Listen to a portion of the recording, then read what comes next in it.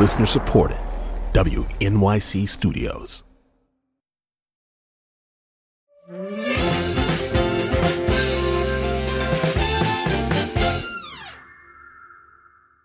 Kathy. Tobin. What do you think my least favorite class was in high school?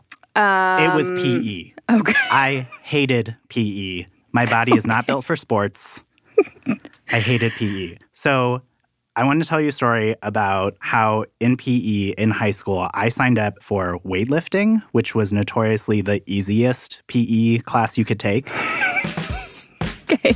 And basically, in weightlifting, we would just sit around and the teacher would randomly walk around and make sure you were, like, doing what you were supposed to be doing. So my friend and I, we devised this thing called the Give Me an A face. Oh, God. Which meant we basically chose weights that were super light and super easy to lift. But if the teacher came around, we would make a face as if it was super hard and we were working super hard. Tobin, who do you think you were fooling, though? Were you doing, like, 2-pound weights? Okay. But I'm telling you this story because I feel like where I do my give me an A face now is anytime I'm standing in front of a piece of modern art that I do not get. Oh, same. Absolutely. Right? You do, like, the countdown in your head of, like, okay, I've been staring at this for 10 seconds. Yep. If people saw me, they'd probably think I pondered it sufficiently and I'm moving on now. And you've gotten something from it. Yeah. Because it's supposed to impact you, art, right? That's what it's supposed to do. Yes, if you get it. I don't know. I don't know either. Which is why, if you've had that feeling, you're going to love what we have to share today. We have an episode of a delightful new show from WNYC Studios. It's called A Piece of Work, and it's hosted by the hilarious Abby Jacobson of Broad City, who, it turns out, is a very accomplished artist. And every episode, she's going to explore some big topic in modern art. And the show's produced in partnership with the Museum of Modern Art, or MoMA, as everybody likes to say. MoMA. And this episode specifically is all about performance art. And it features... Who does it feature, Tobin? It features the incredible RuPaul, and we figured we just had to share it with you. Name one performance artist. Maybe you're thinking of Marina Abramović, the artist who sat at MoMA 8 hours a day for almost 3 months, totally still, and anyone could sit in the chair facing her and gaze into her eyes. Good. It was really good first one. Now, name another one. Kanye West does not count. Sorry. And neither does your 8th grade talent show performance, as much as you'd like to pretend that performing that song from The Music Man was an ironic commentary on consumerism. And kudos, very advanced 8th grade experience. A lot of people think of performance art as kind of a joke. I'm not a fan of performance art, personally, so...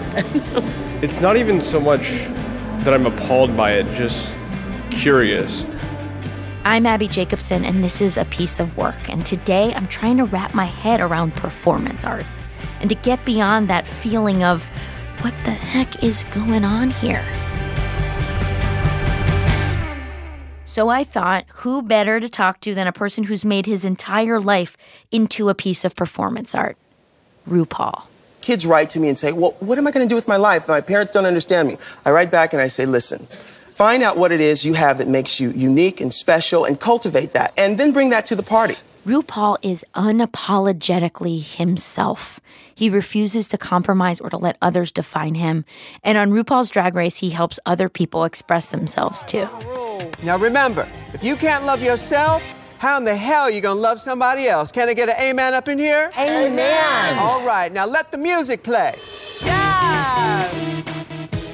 Hello, Abs? Yeah? Hey, kiddo. Hey, how are you? You know, hoes and bros. Yeah. I got to know RuPaul when he guest starred on the new season of my show, Broad City. When we talked for this podcast, I was in the middle of post-production. I get to look at your face every day now. How's that? Oh, you're editing. We're editing. I wanted to start us off easy, so I asked RuPaul what he thought about performance art in general. Well, I got to tell you, I moved to New York in the early 80s, and performance artists were everywhere. And especially with art, there are people who are authoritarians who tell you, well, this is important. And I grew up thinking, I don't need somebody to tell me what's important. I can use my senses well enough to know if it actually moves me. And then as I grew older and really understood what was going on, I resented the people from earlier who told me, oh, this is important. That wasn't important. That was bull. That was crap. I thought it was crap then, and I think it's crap now. So I resented all of the people who were saying, oh, this is a very, very important piece of artwork. I think the most important information you should know about should be told with laughter and with like, hoo-hoo-hoo. Yeah, I hear you. I feel the same way about performance art and video art. If it's got naked people and big fat asses, I'm in. Well, that's a great segue into our first video we're going to watch. So are you familiar with Sir Mix-a-Lot? Yes, Sir Mix-a-Lot. We're going to be surveying Sir Mix-a-Lot's greatest hits. Or hit. Greatest hit. Because I literally do not know any other thing that Sir Mix-a-Lot has created. Oh, no, I've got to send you. He does have another really, really good song. It may be better than the other one. It's called Put 'Em on the Glass. Really? Yeah, and you can imagine what he means by putting them on the glass. No, I don't know what you're referring to. I'll tell you. He's talking about them two tiggo bitties, baby. Them two tiggo bitties, honey. I got to say, Sir Mix-a-Lot was very, the lyrics of that song are wonderful, I think. They're amazing. Amazing. Yeah. I think I've quoted them every day since the song came out. Okay, so I asked RuPaul to watch a couple of videos with me, films that document performance art pieces. The first one is from 1964, when performance art and happenings were really getting going. It's by an artist named Carolee Schneemann, and it's called Meet Joy. Oh, what? Wait, squeeze me? It's called Meet Joy. Oh, Meet Joy. Mm-hmm. So how long is it? It's like 10 minutes, but we can talk over it. Okay. I see these people, they've got panties on. Panties and bras? Yeah. Okay. So to paint you a picture of what we're looking at, there's half a dozen or so dancers, men and women wearing Speedos and bikinis, sort of dancing and smiling and laughing, falling on the floor, writhing around. It's almost like a dance piece. Yeah, it's definitely choreographed. Okay, well, they're in like little bathing suits, which I love. Anything that's got nudity in it or bodies. There's actually like a really hairy leg coming up. This guy's really hairy. I like that, actually. Do you like hairiness? Do I like hairiness? I guess I don't dislike it. I guess it really depends. Oh, okay. So is she wearing a meat bikini? Oh, it's sort of, I never noticed this. They look like kind of furry bikinis. Yeah. Oh my gosh, maybe they are meat bikinis. Yeah, it's like the Lady Gaga thing. I bet that's where Lady Gaga got the idea. And you know what? No one would ever know that because it seems like it's like a new, fresh idea. Yeah. See, look at that leg. Do you see how hairy that one leg is? Yes. Now that's a hairy leg. It's one of the hairiest legs I've ever seen. This is all I've been talking about when I watch this video with people. I can just... Oh, wait, here, now these animals are getting, served up. So this is when things start getting weird. Somebody brings out some whole raw chickens and fish and sausages like you could get at the grocery store. And the dancers start dancing with the chickens and biting them. Okay. They're throwing fish and meat products on top of the dancers who are lying on their back. Yes. And they're sort of rubbing around with them. Yeah. I'm not sure what the message is yet, other than meat is sexy in groups of people in bikinis. Yeah. She's got a fish between her legs there. It's interesting. There's chickens. I tried to be of the mindset of because often when I watch stuff like this, I'm like, I don't know if I'm getting exactly what they were putting down. But I'm sort of like, maybe I'm just supposed to interpret it however I'm interpreting it. You're absolutely right. So I'm thinking what I'm getting from this is that it's decadence. It's humans being free enough to explore themselves. And now they're like ripping the chicken apart. That I'm not so crazy about that. Yeah, me neither. I'm not so crazy about that either. I see. It's hard for me to equate sexuality with ripping a chicken apart. You know, it is interesting. All these people are in their underwear, and I don't really find it sexy. No, because of all the food, or not. It's not even food, really. They're like just animals. Yeah, it's carcasses. Yes. It seemed like the people in Meat Joy were having fun, but what were we supposed to feel? Watching people writhe around with dead chickens and fish looked kind of gross. Was there a joke involved? Was there a deeper meaning or message that we're supposed to completely understand? What's going on? So I went to MoMA to talk with one of their curators, Thomas Lax. Is that the leg you were talking about? Yes.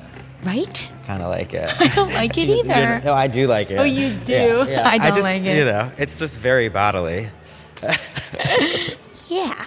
But I feel like, I don't know why, I feel like now they would just be naked. Yeah. Well, that's like the only thing, maybe. And, you right? know, there's a few years later, another performer, Anna Halperin, made a work where she was naked, 1967 at Hunter, and the police came in and, you know, stopped the performance and brought the performers to jail. So I think, yeah, there is a way that nudity meant something slightly different then than it does now. But I wonder now what, it's so interesting where it's like, she was arrested and taken away, and it's like, for just being, was naked. It on the street? No, it was in a theater. Yeah, that's it's like, they couldn't do that now. Now they could, yeah. No. And now it's also like, you know, now it's almost like because of people like Carolee Schneemann, it's almost a cliche to do that because it feels like, oh, just take off your clothes and you'll like be in this, you know, legacy. And so to do the more radical thing is maybe to like cover yourself up in specific kinds of ways. Wearing tons of layers. Exactly. Yeah. Radical. Right, because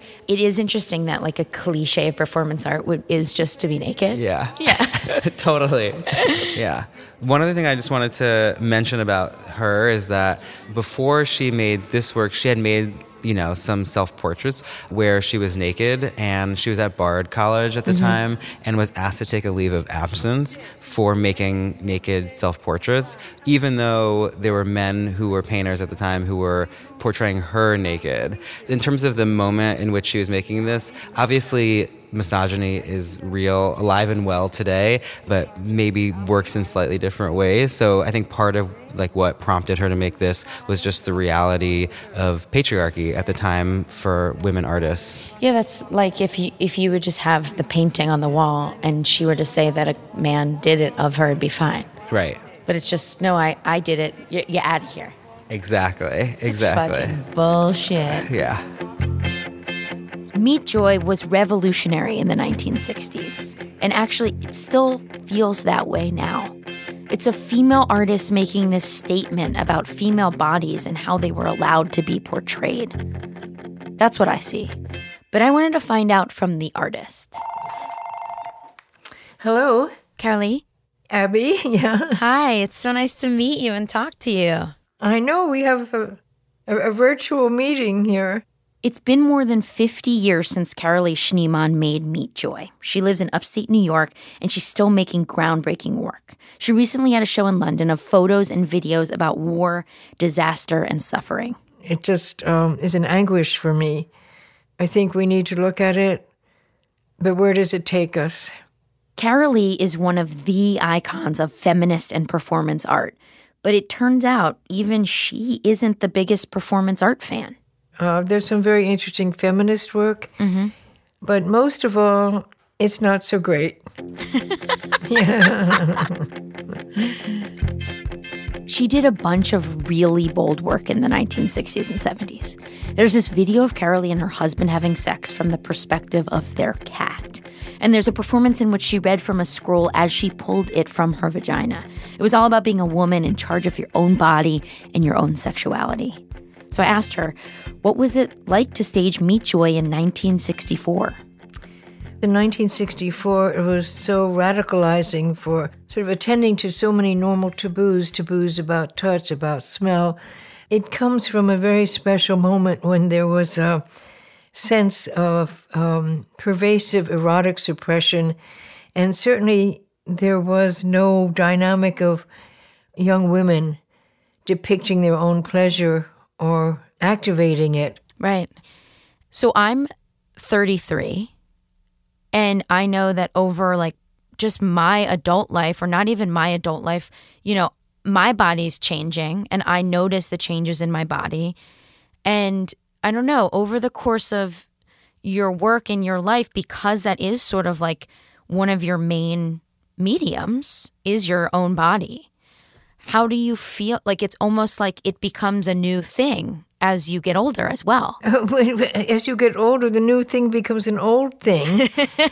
It's not reliable or offering the same dynamic. But I haven't worked with the explicit body since 1975. And so my culture is obsessed and insistent that I don't grow up. They want me running around naked even though I'm 76. That's all anyone wants in any medium. Naked bodies. Let's see the old people run around. I just had a choreographer from Sweden ask, could we recreate Meat Joy? And would any of the original participants participate? And that was so adorable, since most of them have died or are on dialysis or kidney failure. Oh my gosh, it'd be a very different piece. So Carolee isn't going to restage Meat Joy anytime soon.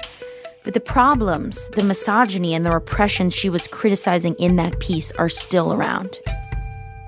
The taboos have shifted, but they're still there. There are more prohibitions than I've ever felt before. And we're also like going back in time in terms of like civil liberties and respect, and things are just feeling like very out of control. And then I often wonder, oh, well, is this what it felt like 30 years ago, but I just wasn't around? No, it's different. This feels like a slow, dark tsunami rising over everything that we've made that had an aspect of civility. Carolee, no, you're supposed to say, no, it was always fucked up, and it's just like that. Is this just happening again? Well, yes, my fear, it does feel more fucked up now. It is. This is more grotesque and deforming the things that we already struggled to put in place for a more just culture. Yeah. You know, I do comedy for a living, and I often get asked, you know, what it's like to be writing comedy right now. Yeah. And with it being so dire, it's actually, there's more to like need, the need to talk about things. And there's like almost more of a need for art as well right now. People need to be expressing what's happening. I'll tell you, Key and Peele have made me feel like some hope for America. Right? Yeah. They're incredible. Yes, they're so incredible. Good evening, my fellow Americans. The country has voted for a new president. How did this happen, man? Get the Don't you understand? This is how the Hunger Games starts. Coming up, an artist casts herself as the star of her performance piece, then invites the audience to cut off her clothes. There was a long silence between one person coming up and the next person coming up. And I thought it's a fantastic, beautiful music, you know. Ba, ba, ba, ba, cut, ba, ba, ba, ba, cut. Beautiful poetry, actually. That's Yoko Ono, and she's up next. This is Piece of Work.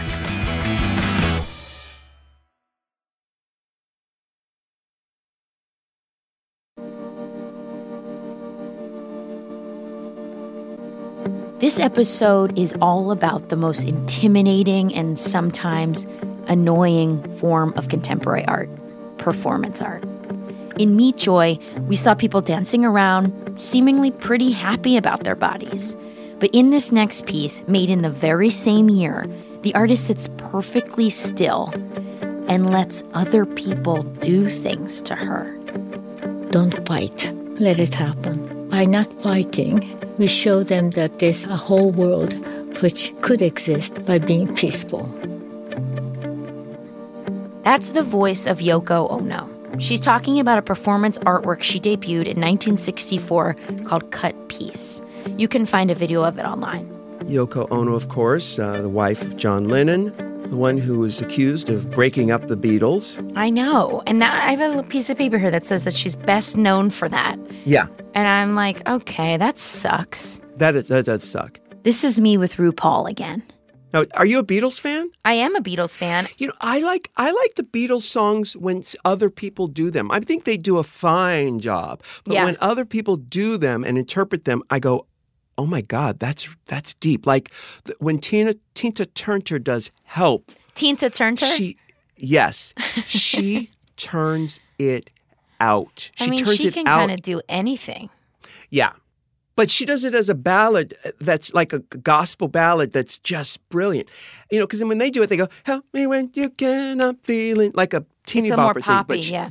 Yes. But she goes, help me if you can, I'm feeling down. She goes there. She belts it. I got to listen to this. Oh, wait. How did we get to talking about Tina Turner? Back to Yoko Ono. And I should say that this performance was made before she married John Lennon, by the way. So we're watching a video documenting Cut Peace, and it starts out innocently enough. She's sitting on the floor in a long-sleeved black dress. Then, one by one, people start coming up from the audience, taking a big pair of scissors and cutting off pieces of her dress. The audience members are women and men all dressed very nicely because this is happening in a performance space at Carnegie Hall. Are they taking the garment? No, they're just cutting it. They're not just cutting it, pieces. and the scissors are put back on the floor. And it looks like it's different people every time coming in and cutting like sort of what seems to be a random piece of her dress off. Yeah. It's a long sleeve, sort of conservative looking dress. Yes. Now, I think immediately I'm getting what the message of this is, which is people are taking pieces of her and she is unmoved. That's what I'm getting from it. Yeah. And they're also cutting very, I mean, I would as well if this was like the prompt, I would cut like a very small piece that wasn't revealing much. Right. To Everyone's be very polite. Yes. Be polite when cutting off other people's clothes. Yeah, exactly. It goes along like this for a while. Now, Yoko is still just sitting here in a very contemplative stance. And her slip is now exposed. Yep. More of exposed. I'm going to get deep with this because I'm thinking, I'm not as public of a person as you are, but I'm getting like the sense of when you put yourself on stage and in front of people and sort of like out to the public, they take pieces of you. I mean, that's like what this is saying, right? What you were saying, it's saying. Do you feel like, just to talk more about that personally, like, do you feel that way? Do you I do. I do. Because I am an introvert who's masquerading as an extrovert. I know how to do it, but afterwards I have to go and recharge my battery by myself, like the cat who goes under the house to and have you know babies. What? You said something to me when we were shooting, and it like threw me kind of. You were like, I didn't know you were an introvert. Uh-huh. And I was like, it made me like, I thought about that all night. Really? So RuPaul and I are chatting, watching the video, and this guy comes up to Yoko and then... Oh my God, he just cut her bra straps. He fucking cuts her bra straps. She's covering herself. Who is this guy? She's covering herself now with her hands, which is not...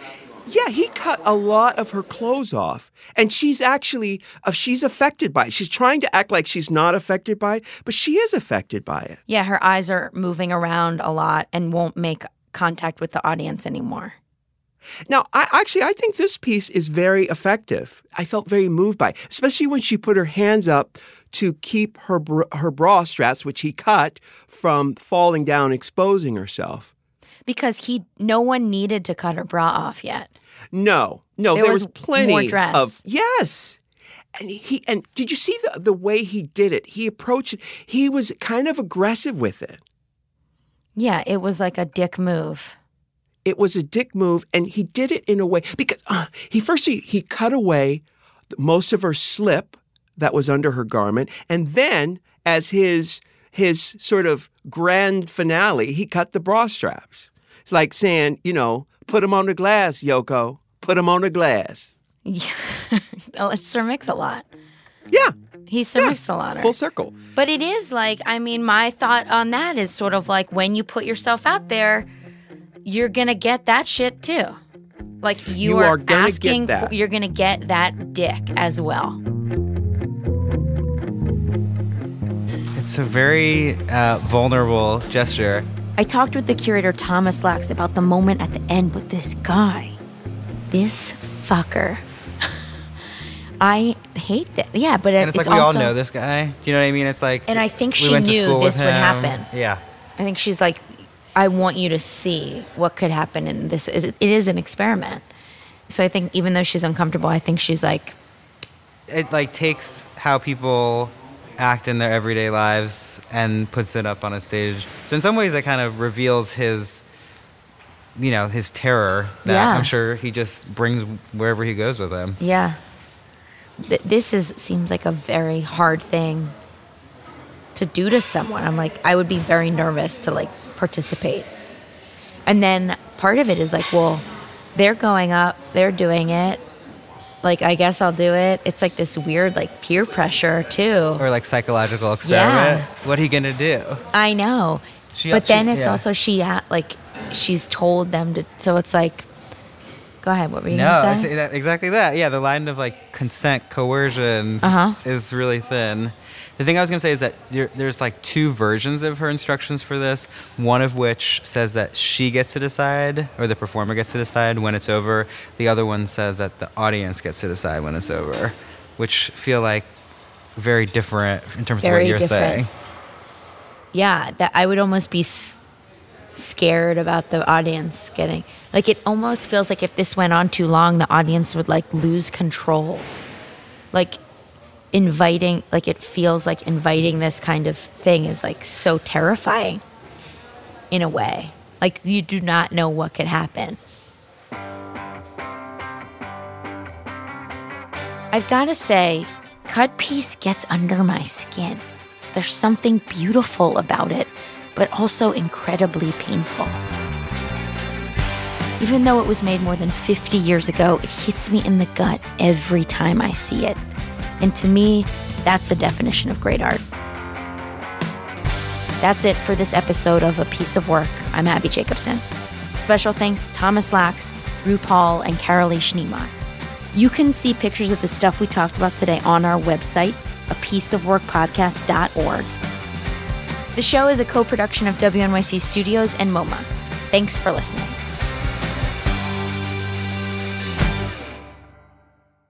You like creating charades based off already existing titles and making them dirty.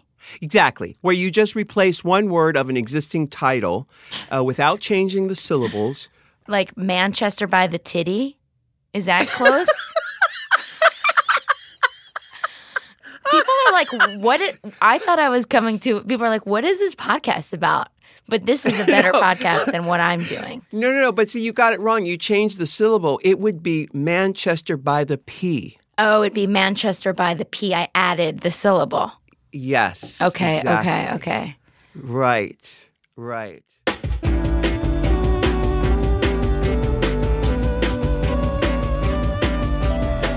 That was A Piece of Work. Find it at apieceofworkpodcast.org or wherever you get your podcasts. I'm Tobin Lowe. I'm Kathy Tu. And Nancy is a production of WNYC Studios.